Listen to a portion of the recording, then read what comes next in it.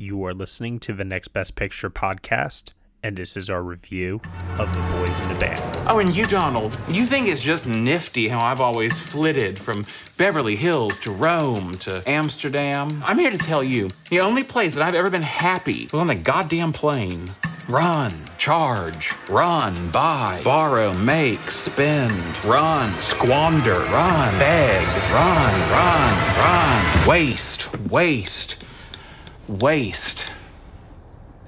And why?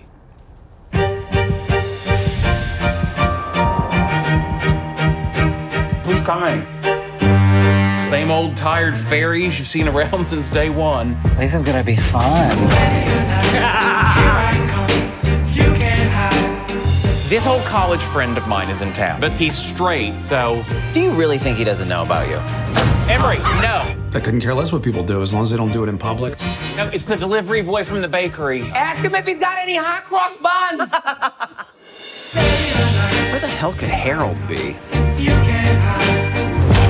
Happy birthday. You're late. Oh, Michael, you kill me. When he's sober, he's dangerous. When he drinks, he's lethal. That's your surprise.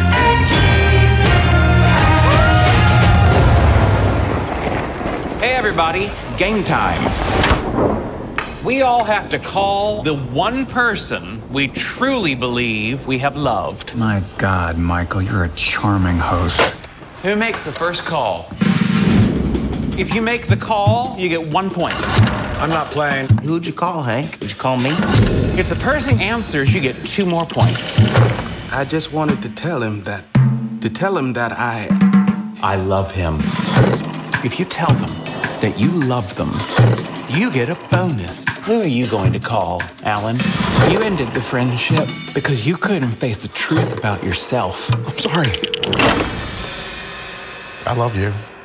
Hank, why did you do that? Because I do love him, and I don't care who knows it. I'm warning you. Are you now? I'm the one person you don't warn, Michael.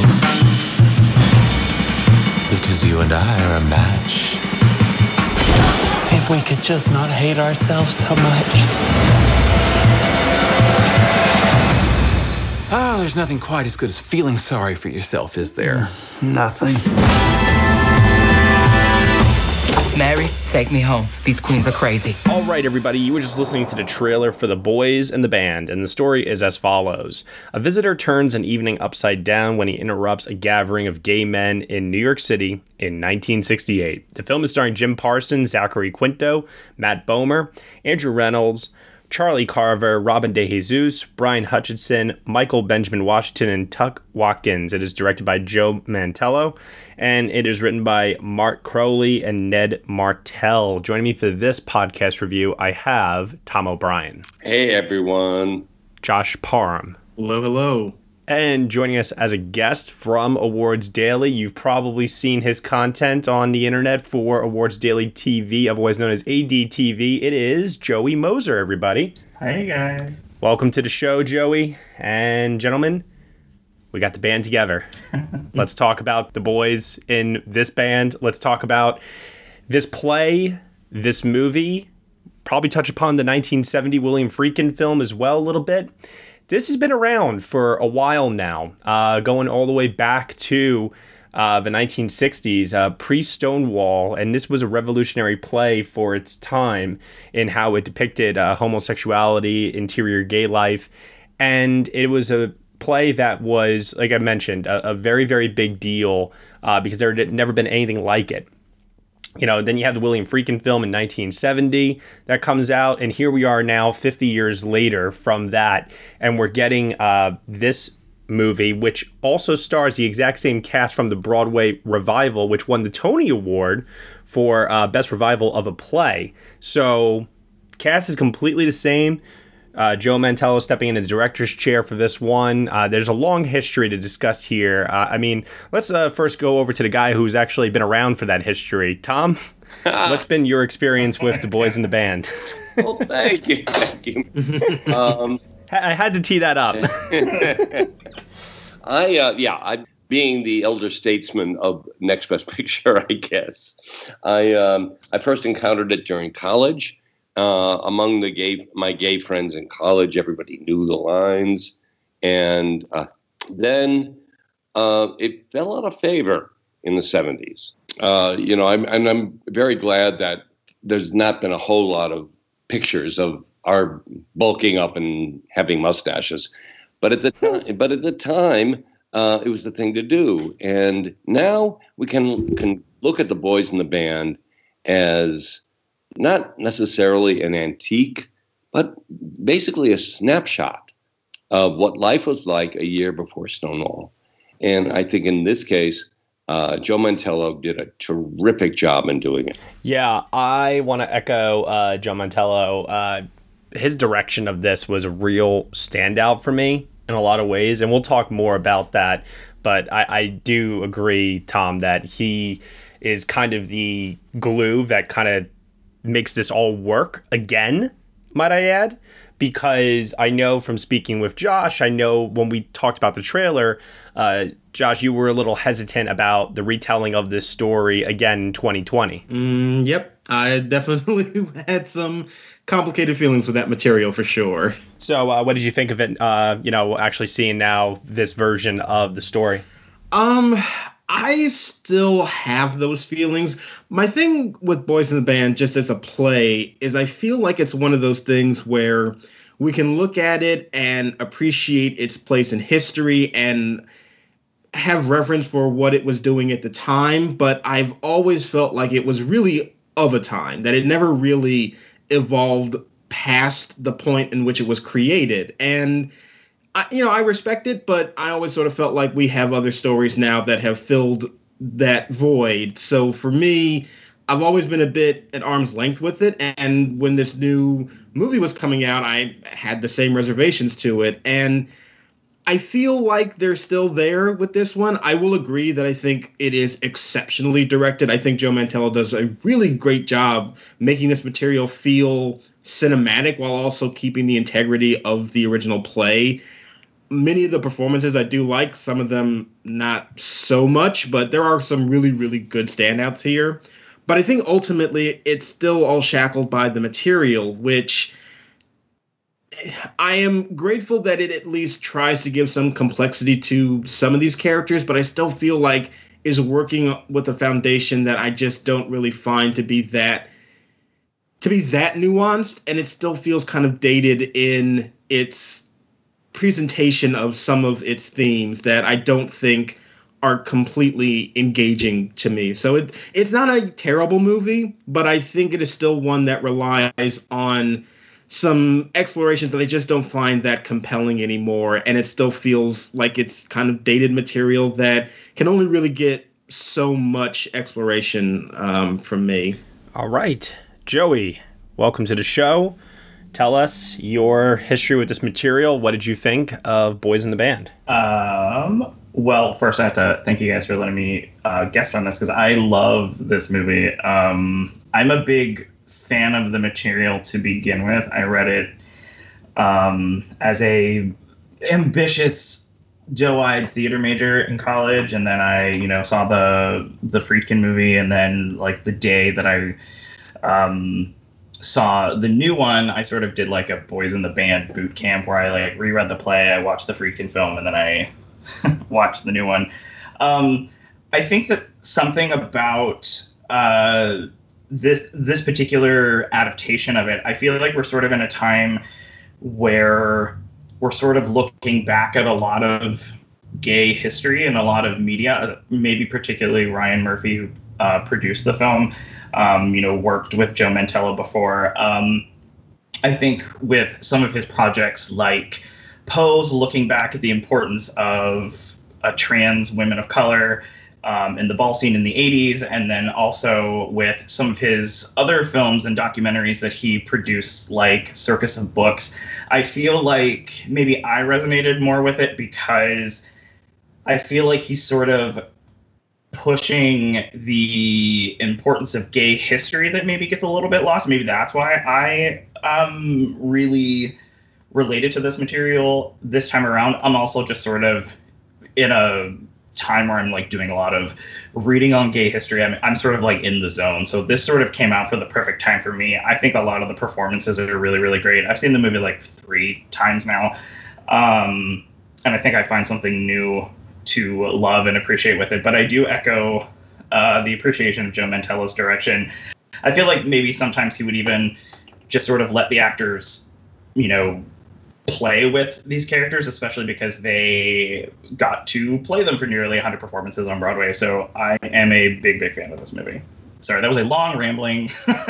No, please. You kidding me? Listen, you got all the time in the world over here. As the Alan of the group here, or maybe not, we'll get to that in a little bit. This movie for me actually was my first exposure to the material. I had not seen the William Friedkin 1970 film prior to this. I've watched now this particular movie, the 2021, 2 times at this point. And on my first initial viewing, I thought to myself, as we mentioned before, so well directed. The material is the material, so it's inherently great. And it provides so much character for all of these exceptional actors to be able to work with. My biggest complaint, I had two complaints. And they're kind of unavoidable when you're adapting a play usually for the screen, and that was constriction of setting. Because I kept on saying to myself, why is nobody leaving this room? Like, it is so painfully awkward and uncomfortable. And Michael, Jim Parsons, is making everyone feel like shit. Why hasn't anyone left yet? You know? But that's the material, you know, being adapted. So, you know, it is what it is. The second thing is Jim Parsons.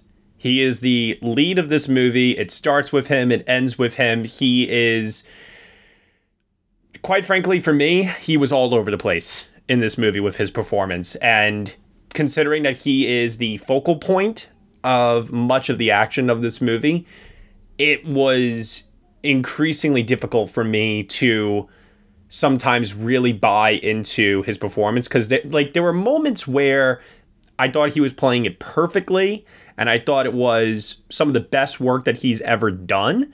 And then there were other moments, and it's the moments where he goes big and he goes loud, where I just kept thinking to myself, like, why is he playing it this way? Like, and that's what I mean when it ties into the first complaint, which is Jim is going so incredibly hard with some of the emotions in the scenes, like when he's yelling at Alan to call Justin on the phone. And I'm like, oh my God, like he's screaming, tears coming from his eyes and everything, and everyone's just kind of sitting there, just taking it. I don't know. There was like a weird feeling of like, I don't feel like this is just not how somebody would behave. So that took me out of the movie on more than a few occasions. But everyone else was, I mean, Jesus Christ, this cast is like, outside of like the Parsons of it all for me, I absolutely adored every performance in this. I mean, the Parsons performance, well, you have to think about what's going on with Michael at that moment. Yes. He has been off the wagon for a long time. I mean, on the wagon, I'm sorry. Yeah. And he's fallen off the wagon tonight. And this is how some folks behave when they have their first drink or 2 or 3 or 7. Okay, so like, you know, when he did have his first couple of drinks, and, you know, you could definitely tell like the much more subtle and interior work he was doing early on in the movie, that was excellent. It was, like I said, it was just when it started to get explosive that it didn't feel like tonally it was matching with anyone else's performances in this movie and what everyone else was doing. It was like Parsons was doing his own thing and everybody else was over here. You know? I actually wonder if, because I think you and I talked about that briefly before, and I've thought about that the other times that I was watching the movie. And in terms of nobody leaving, I feel like I thought of, well, I wonder if these gay men who are not allowed to be who they are in the outside, or that they are ridiculed on the outside, since, like you mentioned, it's pre-Stonewall. Like I I wonder if they look forward to these get-togethers as horrible and explosive and as volatile as they are. I wonder if they don't leave because not looking forward to it, but I mean, like a bunch of sassy, sissy gay men in a room. Maybe that's an area that they want to be in because they feel comfortable in it. And also, I think no one leaves because everybody is like fall on their face drunk by the end. Okay, your second point, I'll give you that one. Your first point, I think the film's working against your first point, though, because of the opening montage showing everyone outside prior to the party. And there's a couple of people like Emery who, flaunts it and doesn't care. And then there's Charlie. Sorry, not Charlie. I'm thinking of the actor. Wrong person. There's a couple of guys to keep track of here. Yeah. I'm thinking of Larry, who is also unabashedly like just picking up guys left and right. Who he does. What was the nickname that he has for like every person that he hooks up with? They have like a code like name. Wasn't his name Charlie? Yeah. yeah. Exactly. So I mean, there's. I do think that there are examples of of that where they do show them outside. Yeah. So I think what you're arguing is definitely more interior psychological, if anything. Maybe I don't know. I think I feel like on a certain level, no matter where the evening goes when it gets to the explosive ending, with Michael, I wonder if just that space being around other people that are like those people, I wonder if that's just like in a certain way where they sort of want to be almost. And actually, as I was watching the movie, I was also curious if, since all these actors played the same parts that they played on Broadway, I sort of wondered what would happen if everybody switched parts. Huh. Interesting. Like, I would love to see Andrew Rannells as Michael. Love him because he's a great actor who pushes himself pretty much in every single thing.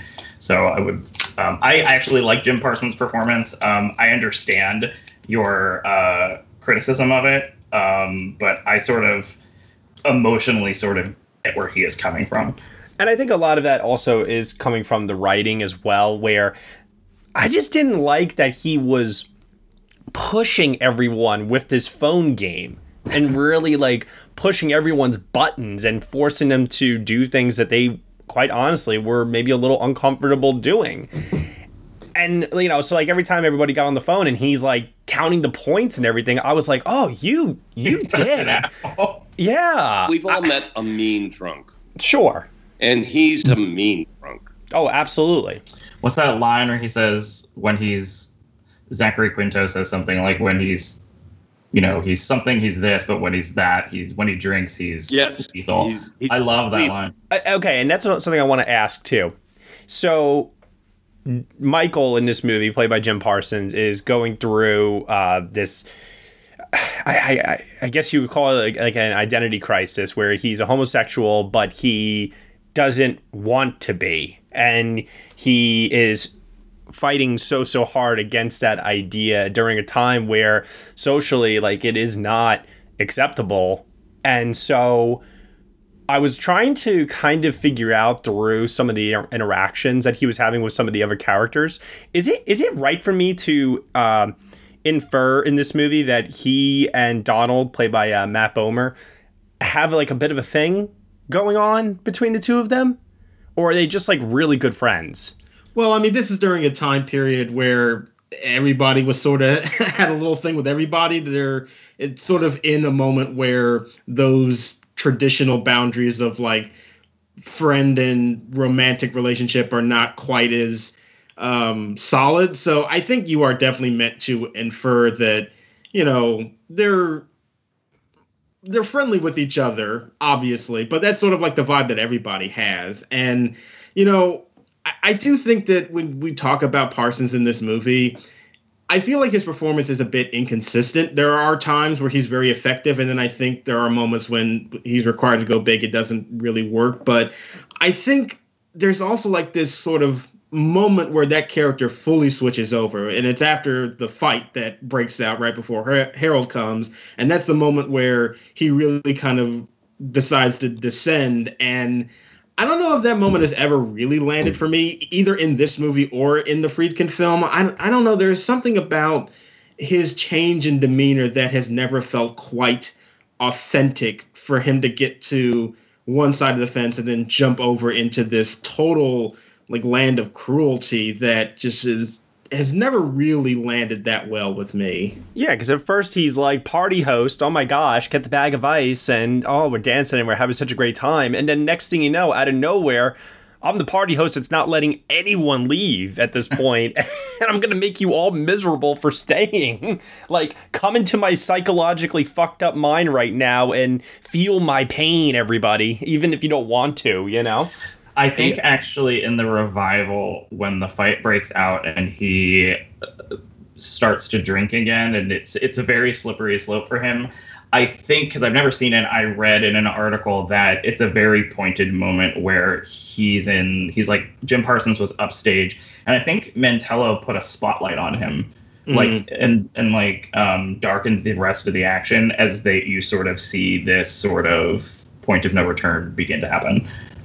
And in the movie, he gets a close-up. And, yeah, he does. And honestly, they do that even in the original film, too. I just still feel like that is obviously supposed to be a turning point for that character, but I feel like it is mixed in with a lot of different tones that are happening in that moment that I don't think it really comes across that clear as to like what the real like inciting emotion is for him to suddenly just spiral into despair. Like, I get that that's the moment, but I don't feel like it really comes across clearly as to like what is really motivating it. I think I know what it is, and this is a good segue, I think, into talking about the character of Alan here.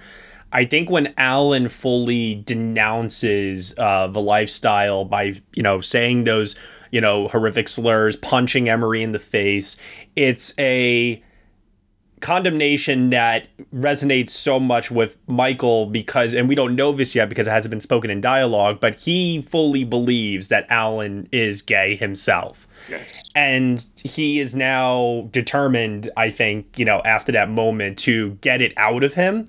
And I know that this is supposed to be left up to the viewer to decide if whether or not Alan really is straight or if he's gay. I think this movie makes it so apparent that he is a closeted homosexual. Does anyone agree with me? I think you're right. I think at least the way the actor plays him, it makes it a very believable argument. Yeah, because he rallies against it so much. He calls up Michael crying on the phone, probably, like I said, because he has left his wife. And where is he gonna turn to? And he's not turning to Michael because, I left my wife and I want to have a drink with you and bond. No, I guarantee you he left his wife and he's going to Michael because he probably secretly loves Michael. I think so. And he also, he rejects the kind of gay person that Emery is, obviously. And, right. And then, but really is attracted to the kind of person Michael is. And that's exemplified by Hank. Yep. He goes right to Hank. The gay man who acts straight, essentially. And we know from Michael that he is trying to hide so much that he is a homosexual in society that, he probably, even though we don't see glimpses of it, we just hear about it through dialogue. We know that Michael is probably putting himself out there in the world more as a straight man than anything. Yeah. So I think it all adds up. And I think that is why the fight scene then is what does begin Michael's descent into full-fledged villain of the second part of this movie. But I also, just like I said, I had such a problem with the fact that the phone call scenes with everyone, Michael Benjamin Washington's scene, Robin DeJesus's moment, Andrew Reynolds and Tuck Watkins' moment together. Like, these are beautiful acted moments that these actors are just tearing into, and it's so affecting. And then there's Parson, 2 points, 1 point, and I'm like, shut up.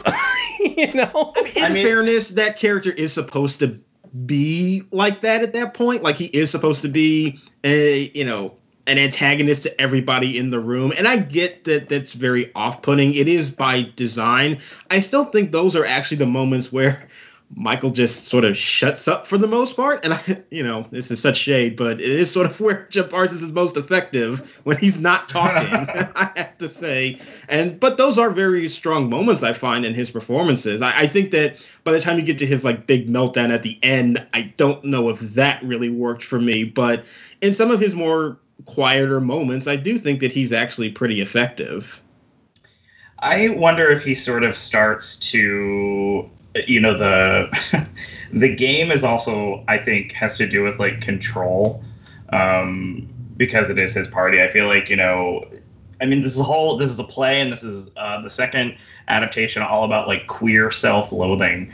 So I feel like there's also a certain level of, I feel bad about myself, I'm going to make you feel bad about yourself. And we can do it in front of each other before somebody from the outside world can do it to us in a harsher, uglier way. I think the switch where he goes from, happy dandy party host to asshole is sort of on a slight degree sort of just thinking of a way of he's an invader in this house. He's a stranger or an intruder into this sort of space that is theirs. And I feel like the look on Jim Parsons' face when he sees Alan punching Emery in the face, I think that is actually sort of, there's a fear in Parsons' face that I think is actually sort of heartbreaking. Yep. But maybe maybe I agree with some of the quieter stuff is more effective than people may think from him. Hey, it's Kaylee Cuoco for Priceline. Ready to go to your happy place for a happy price? Well, why didn't you say so? Just download the Priceline app right now and save up to 60% on hotels. So whether it's Cousin Kevin's Kazoo Concert in Kansas City, go Kevin, or Becky's Bachelorette Bash in Bermuda, you never have to miss a trip ever again. So download the Priceline app today. Your savings are waiting. Go to your happy place for a happy price. Go to your happy price, Priceline. Coming up on 5 Minute News, I'm Anthony Davis. You might think it's partisan because maybe it's critical of one side or the other, but it's not. It's just the truth. And I think that's also something that's kind of unusual for Americans listening to the radio or to podcasts, because the news landscape in the States has been so partisan for so many decades. So 5 Minute News is verified, truthful, independent, unbiased, and essential world news daily. Yeah, the minute Alan enters that space, you get an immediate shift in terms of everybody's perception. And that, I think, is really well done. I love that moment when they're just dancing out there and you just see Alan come in the door from the distance. It's all very, very well shot. And it really lands so well, the notion that, yes, this is this safe space for these guys. And the minute somebody even acting straight performatively, potentially, and the minute that energy enters the room, it changes the entire dynamic. And I agree that definitely sets everybody into a different mood and puts Michael on edge. I still feel like it's a little muddled the way that it is eventually presented. I think it's there, but it's not. To me, it doesn't come across quite as effectively as it could. And I think that is something that both this movie and even the Friedkin version suffer from. I'm not even sure that we'd mentioned the fact that the entire cast here is gay. Yeah. Mm-hmm. The only one I couldn't figure out is Brian Hutchinson. Is he? I believe he is, yeah. Yeah, he is. Okay. Just wanted to make sure. And there is I don't want to say gravity because it sounds boring, but there's a certain realism. These guys have lived this. Maybe not in this particular segment. It's kind of a party in a New York townhouse, but they've gone through this, and that experience really shows in their performances.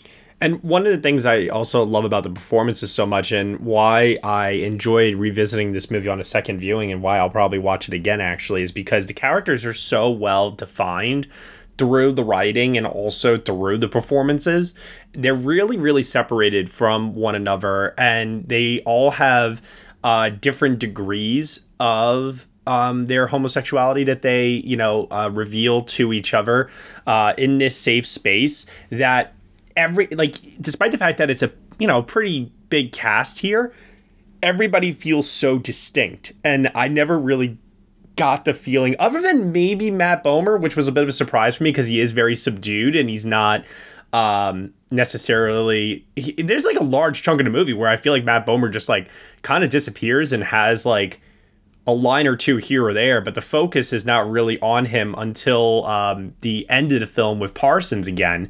But regardless of that, I really, really enjoyed being in the room with these guys, and I really enjoyed their not their personalities in the sense of like Jim Parsons. I would probably loathe being around him, but I'm saying I enjoyed them as characters in a film. I found them to be dynamic and interesting, and the way they all played off each other was so effortless. The chemistry I just thought was truly fantastic, and I think that Joe Mantello captured that energy that one would probably get from seeing the live play to the film version here extraordinarily well.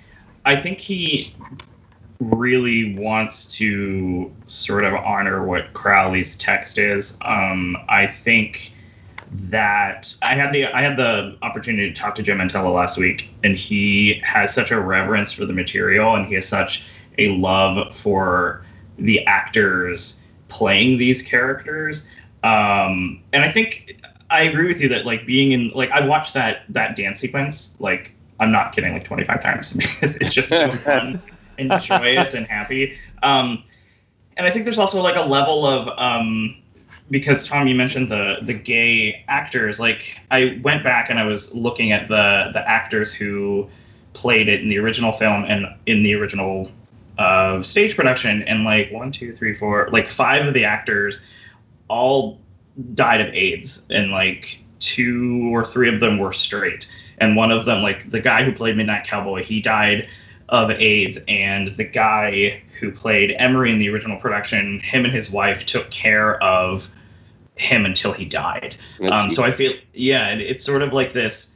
I feel like the connection between the original movie and this one is sort of there. I think there's like a high level of respect that Mantello brings to the material and the actors. And I actually think if you like just go on YouTube and look at some of the interviews that some of the guys do when they were promoting the play, like the chemistry in there is insane.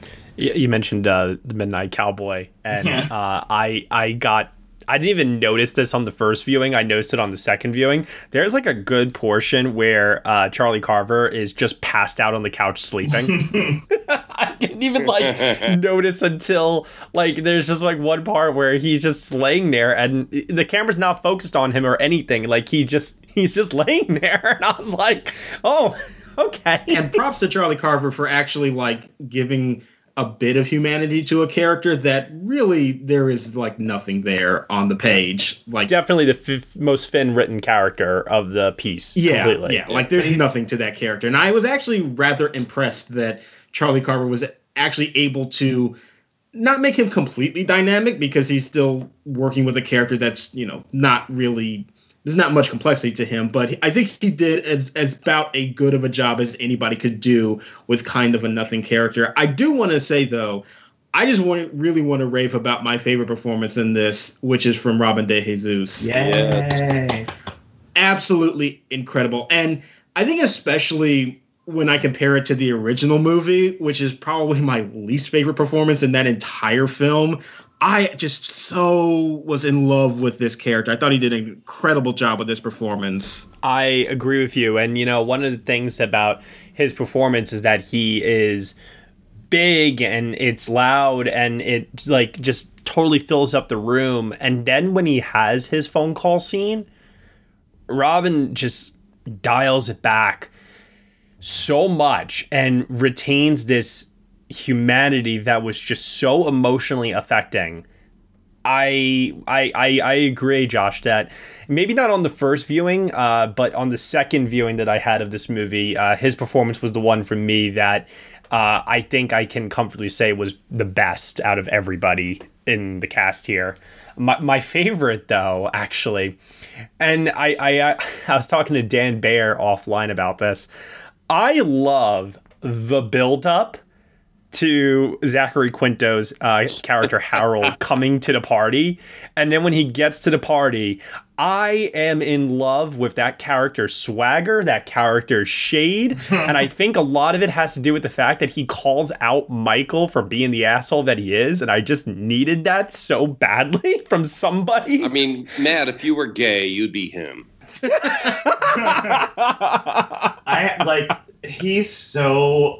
I'm fascinated with that performance. I think it's really interesting that a lot of people that I know that did see the stage show were always like, what the hell is Zachary Quinto doing? But it's sort of like he's this weird alien beamed down from like, just the way that he talks, like the speed of his speech is sort of just like trying to calm everybody down. Like it's so slow, so deliberate. I love how like deep his voice is. Oh, so originally I was just like, what is going on? But then I was like, fuck it, who cares? It's so weird.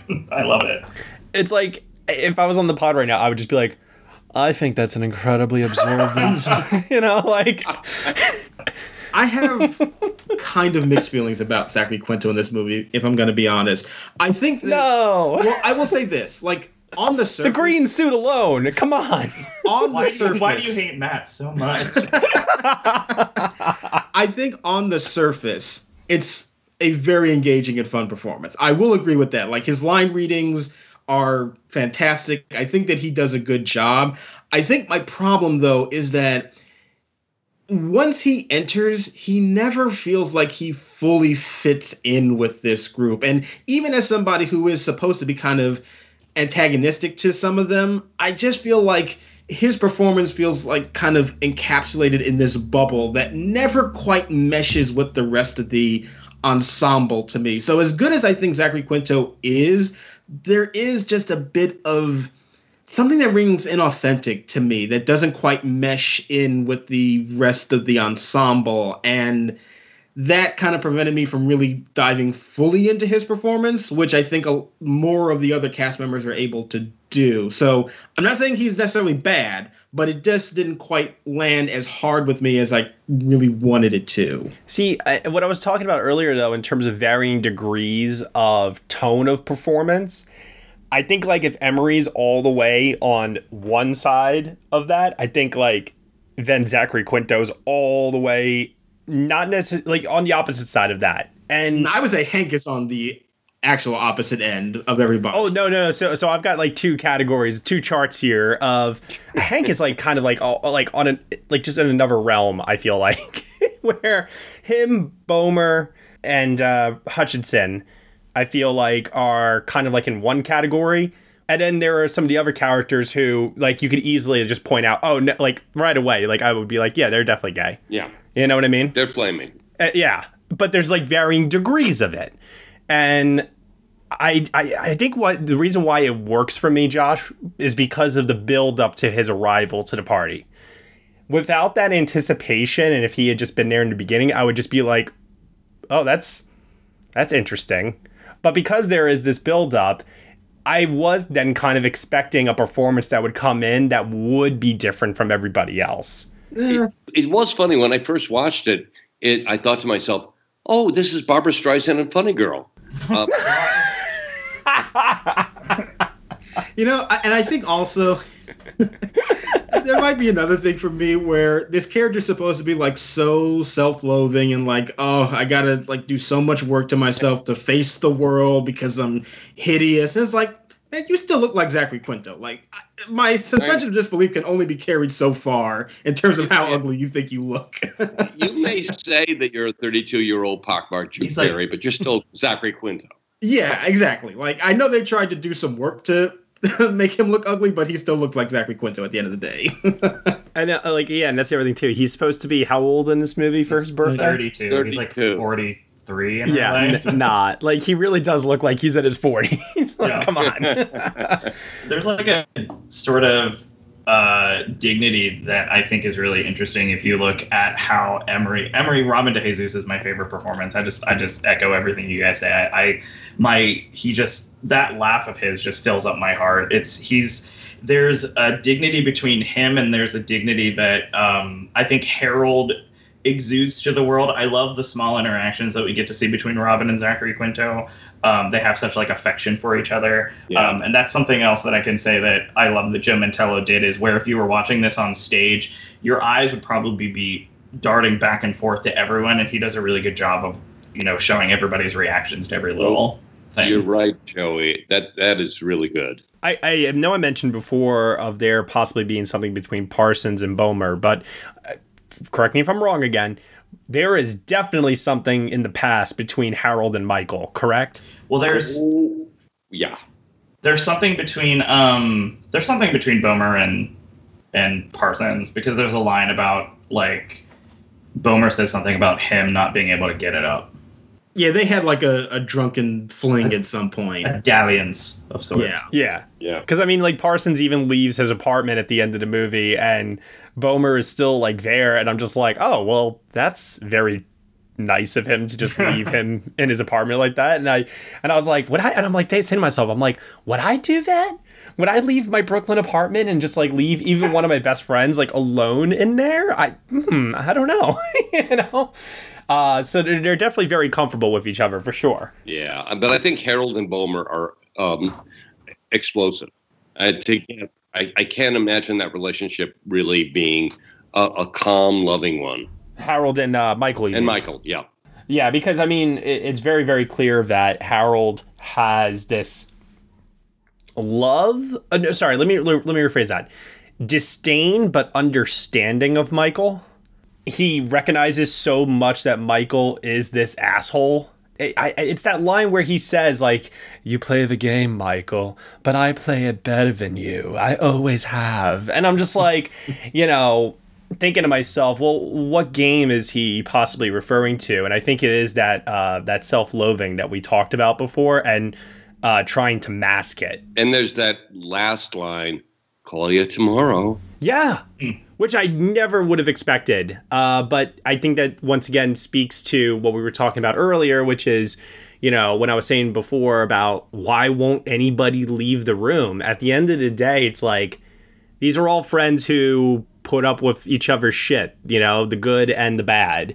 And at the end of the day, unless if something truly horrific happens, they're still going to be friends through it all. And that this is the one space that they can be truly open and honest with each other, which they can't ever really get in the outside world. So, right. It was mentioned before during our discussion that no matter how nasty they do get with each other, at least it's honest. And at least it's the one place that they can air out these feelings, and, they will always treasure it. And when they leave, they'll be back. I do like that aspect of it, of this material. I still think, though, that this obviously was a play that was written in the late 60s and about the late 60s. And I think that what it wants to say and what it wants to comment about gay life at that time still feels kind of, I don't want to say antiquated, because obviously self-loathing issues are still things that the gay community is dealing with. But I feel like the complexities of that self-loathing and the nuances of those discussions,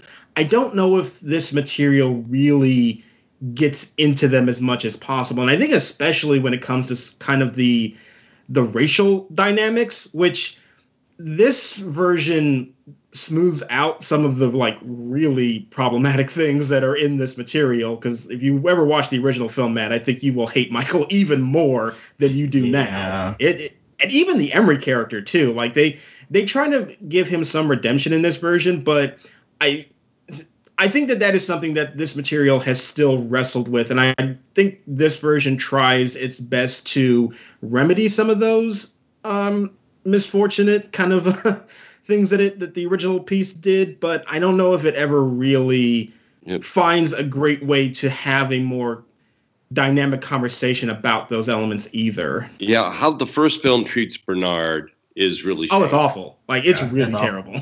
And I was here actually going to bring up how Michael Benjamin Washington gives this incredible performance when he has his phone call conversation, and then the rest of his performance throughout the movie is I shouldn't have called, and it's like, oh, what kind of like a I don't want to say a waste, but I was really into what he was doing with that character, and for the movie to kind of just sideline him after that. Did I read into it from a racial standpoint? I mean, it's kind of tough not to. Yeah, it's... Well, yeah, because also in the original, I mean, correct me if I'm wrong, Joey, but Bernard is the only person of color in the original production, right? I think so, because I think the guy who plays... look it up. Yeah, I don't think Emery is meant to be a brown person like he is in this version. I think he is white as well, which makes all the things he says to Bernard even more heinous, to be honest. And I think that was a change that they made to kind of soften that character a bit. And I think for the most part, it works. But I don't know if it really absolves everything that happens in terms of how they treat Bernard. And I think the moment that they try to give where Emery is apologetic about the things that he says just feels, to me, kind of really out of place in this production that took place in the late 60s. And that does not sound like a conversation that they would have had at that moment to me. Well, I was thinking about that too, Josh, because even though we have the opening montage in the beginning set outside of the apartment, it feels to me at times when we do get inside the apartment, everything feels very incredibly modern. And there's almost like this quality that they want it to be timeless. And I feel that there are points where it's like there's barely any references to the times that they are living in. So I don't know. Like I forgot while watching that this was taking place in 1968 until like Jim Parsons leaves the apartment, and I'm like, oh look, cars.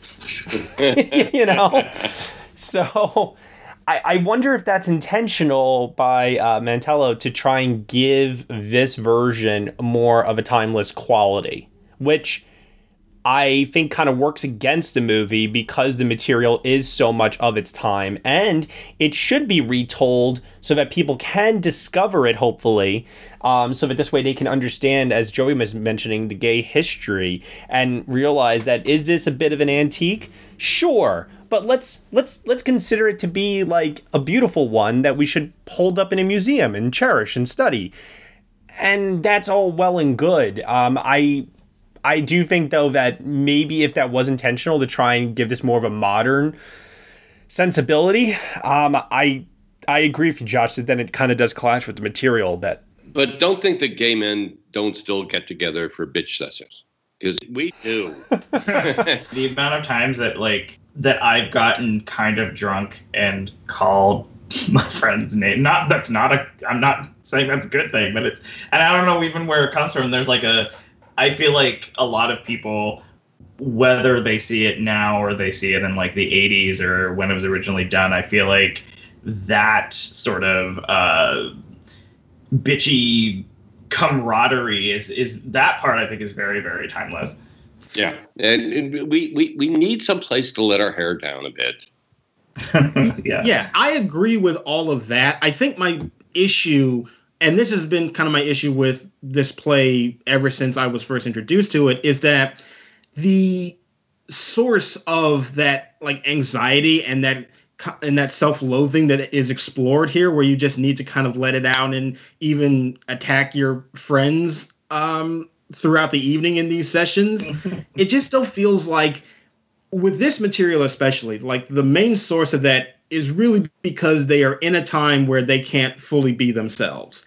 And not that has gone away. I'm not saying that we've moved past that, but I just feel like the sources of anxiety and self-loathing within this community the conversations about that have evolved within the 50 plus years that this play was first produced. And it's not only because you can't show yourself to the real world. There are things internally within the community that causes that. And there are the conversations that we have become much more nuanced. And I don't think that this play was really written in a time when those conversations were happening. So for me, as accomplished as some of the elements are in this play, it will always feel very constrained by what people were talking about at the time. And I don't think it as a piece has ever really evolved from the moment in time that it was written in. So I always look at it as a specimen to appreciate, but I always kind of cast it in amber and say that this is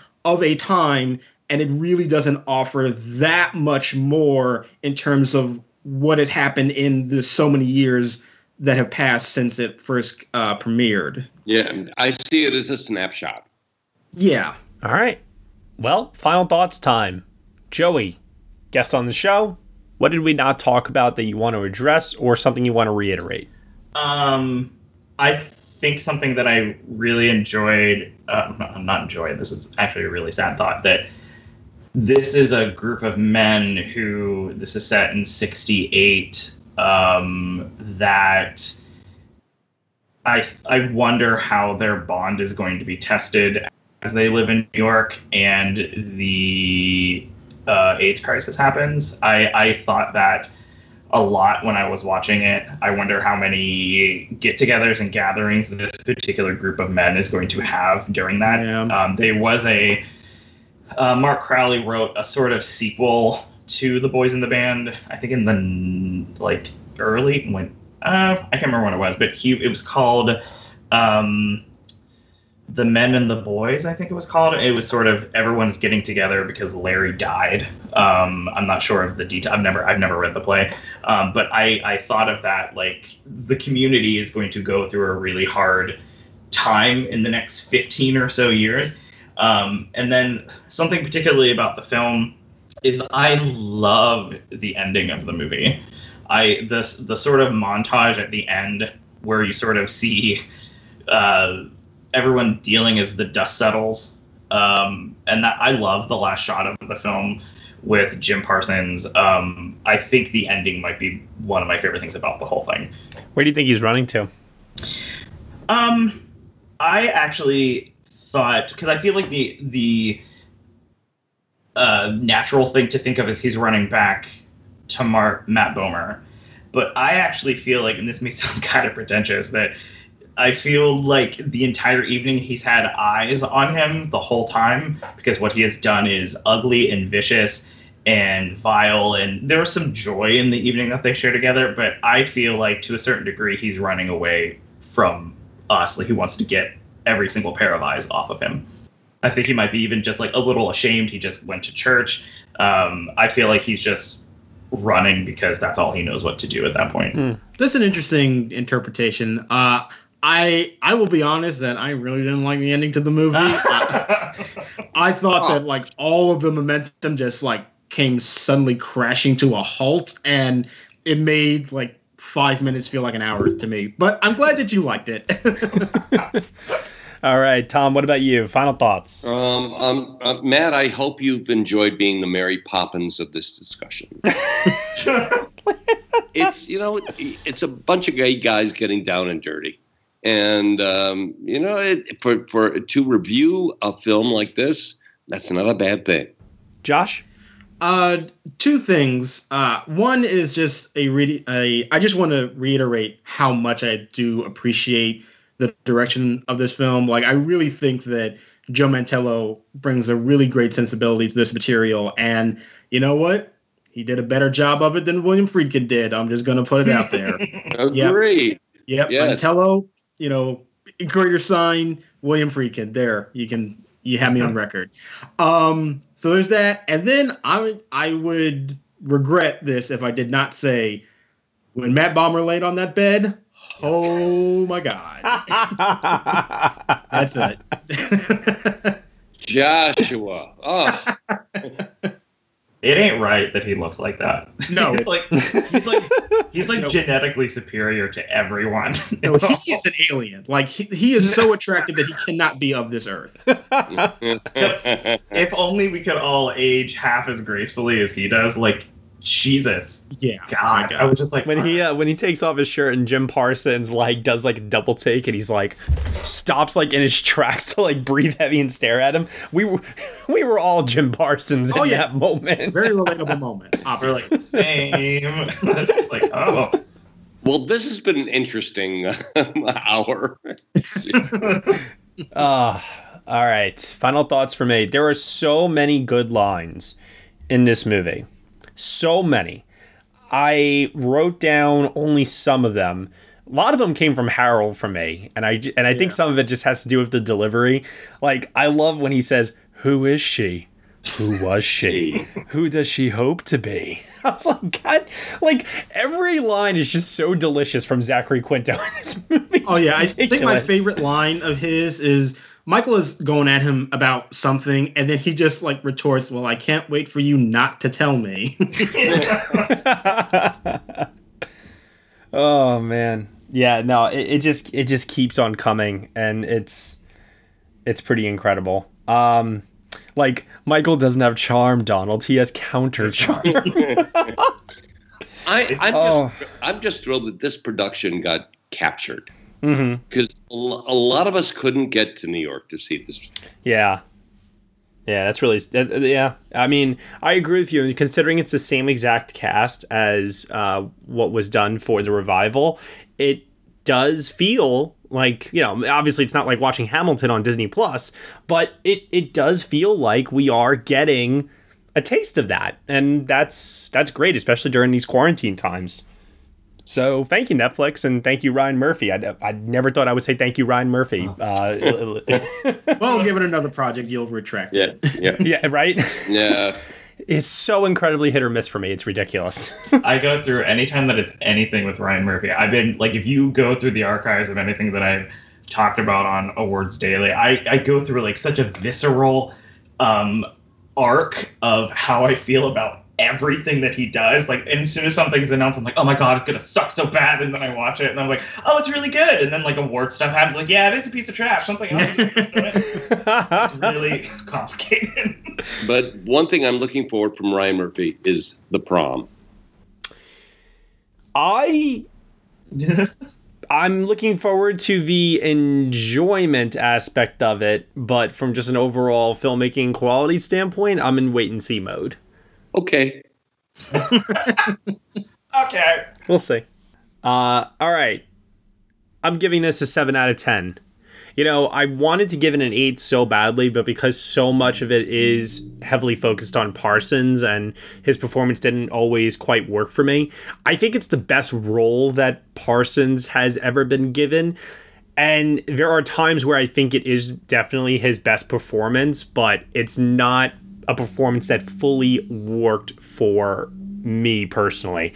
I know that there are some out there who will say it's his best performance bar none and he's excellent in it, and that is all well and good, but for myself, it didn't always quite get there, and since so much of the movie hinges on that performance being at the center of this film, I did have to knock it down just ever so slightly. So a 7 out of 10 from me, but man oh man, did I really, really enjoy this movie a lot. Tom?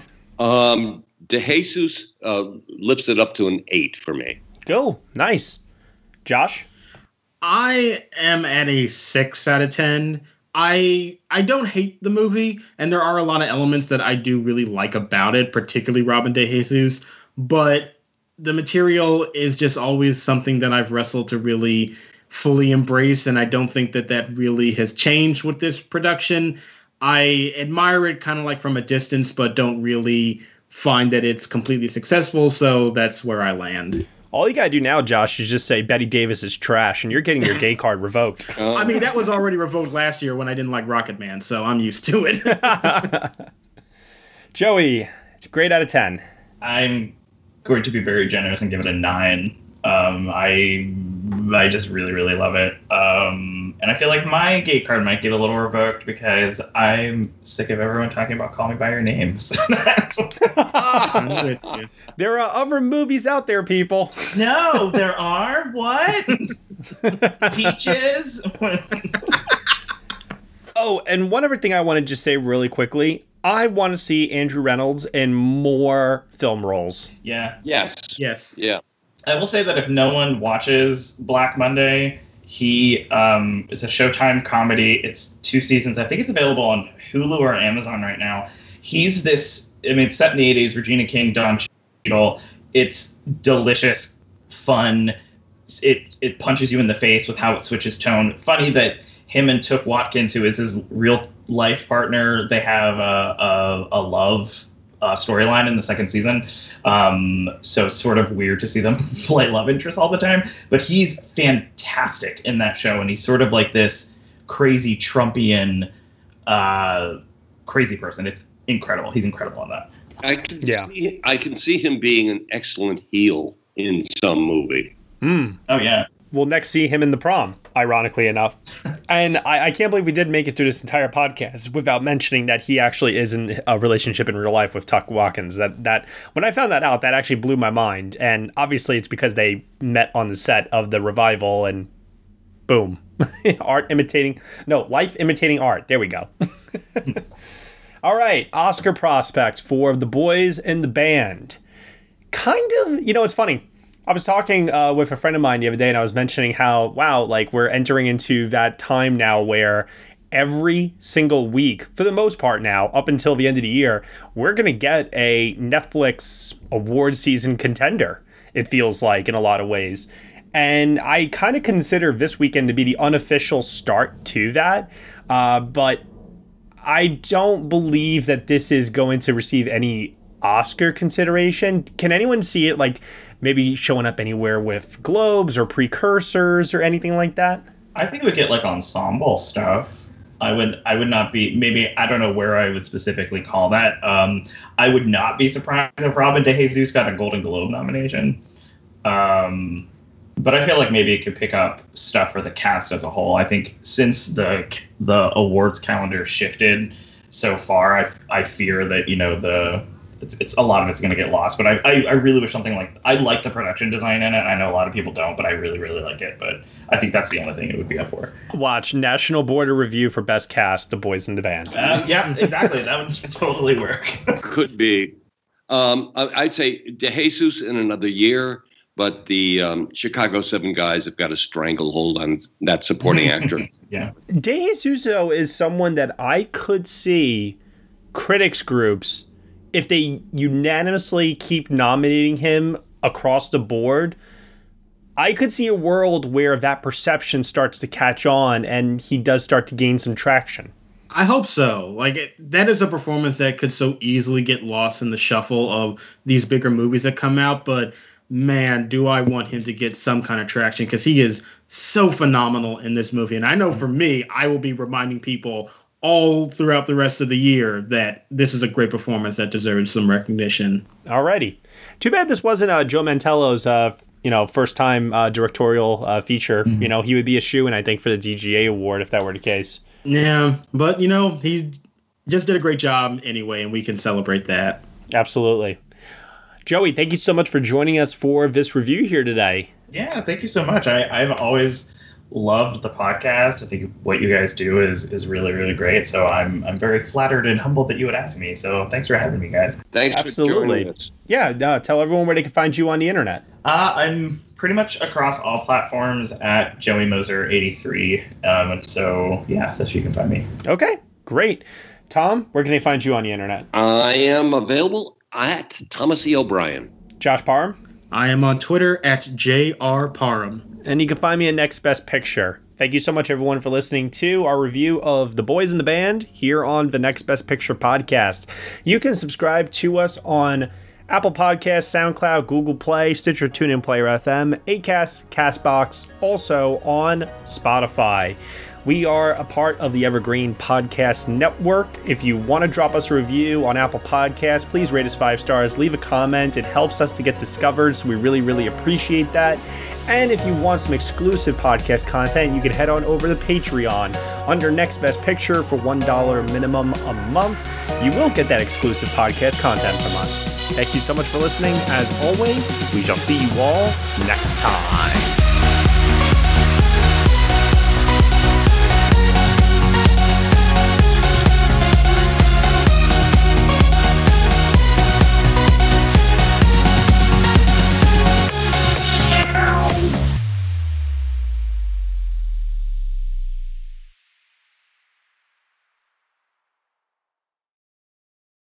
Hey there! I'm Hannah. And I'm Audrey.